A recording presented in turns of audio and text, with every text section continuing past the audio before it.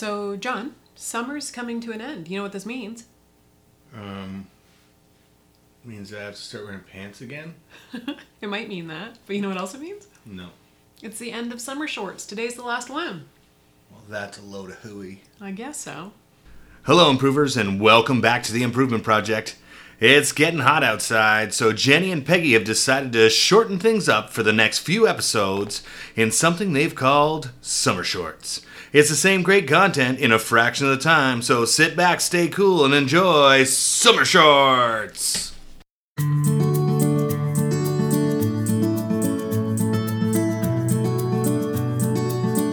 Hi, and welcome to The Improvement Project, a podcast about being a better human through good habits, challenging yourself, learning from a wide range of experts, and celebrating all of the little wins along the way. I'm Dr. Peggy Malone, a healthcare provider and human being trying my best to be better and encouraging others to do the same. I'm in London, Ontario, Canada, and normally with me is my disciplined accountability partner. But Jenny is off enjoying some summer fun this week, so it's just me for this episode. But let me tell you a little bit about my podcast partner, and I'll finish her part of our usual intro. Jenny Kouse is a marketing professional from St. Thomas, Ontario. She is a small town gal and a big believer in the power of habits. We know from research and from our year of monthly habit challenges how our daily choices impact and ultimately create our lives. So we're getting intentional about our habits, and we hope to inspire you to become more disciplined, more consistent, happier, healthier, more productive, and overall your own best self.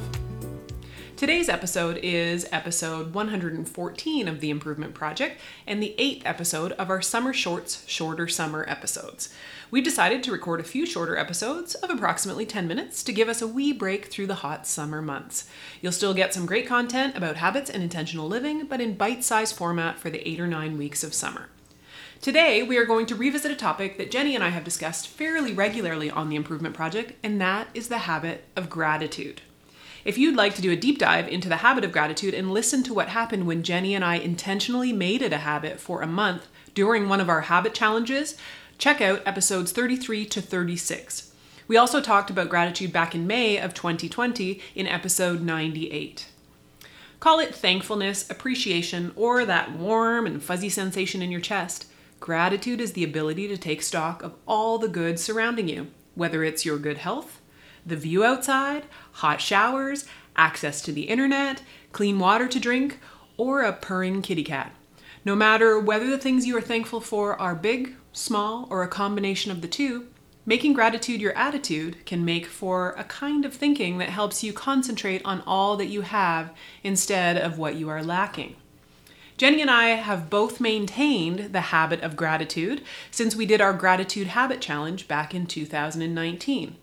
This habit has been helpful for us in the time of COVID, and we really feel as though it has been a helpful superpower of sorts to help keep us grounded and focused on the good things in our worlds, especially when it sometimes feels as though everything sucks. You may also find that this habit of gratitude will be helpful in these weeks where we are in the midst of transition from summer to fall. For many people, the transition is back to school. I don't have kids, but I have had in-depth discussions with many of my friends, family, and patients who are parents or teachers, and it seems as though this time is filled with a lot of uncertainty and is stressful for everyone. Because I know how valuable the habit of gratitude has been in my life, and because I feel like you might need to focus on some of the good with a bit more intention right now, I have created a wee mini course to get you started. In the course, I review all of the good things that Jenny and I have discussed about gratitude and its benefits, and then I give you a PDF with prompts to start your own gratitude journaling practice. And Jenny and I have talked about this a ton in the podcast, so if you're interested in gratitude journaling, this is a good place to start.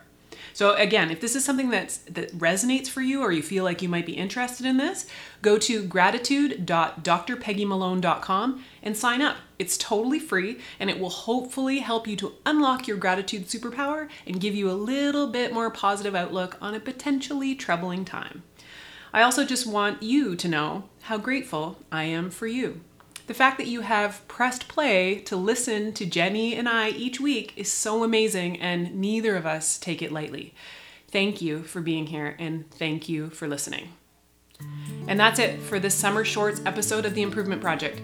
And that's also it for our Summer Shorts for this year. Believe it or not, next Thursday we will be into September and it's time to get back to routine and back to our usual longer episodes. We hope that you liked these short summer episodes through the summer. Let us know. For questions or comments, send us an email to theimprovementproject@drpeggymalone.com. You can come and say hi on the socials. Jenny is on Twitter @jakehouse and I'm on Instagram @drpeggymalone. You can always get our attention by using the hashtag #TheImprovementProject. As usual, you'll find all the resources and links that we mentioned during today's show in the show notes at theimprovementproject.com. If this episode was helpful at all for you, please be sure to tell a friend and share it with them. This is the #1 way that new listeners find our podcast. So if you found it helpful or entertaining, pass it on. We also have a Facebook group. Search for The Improvement Project on Facebook to join in on the conversation. Until next time, stay focused and get after it.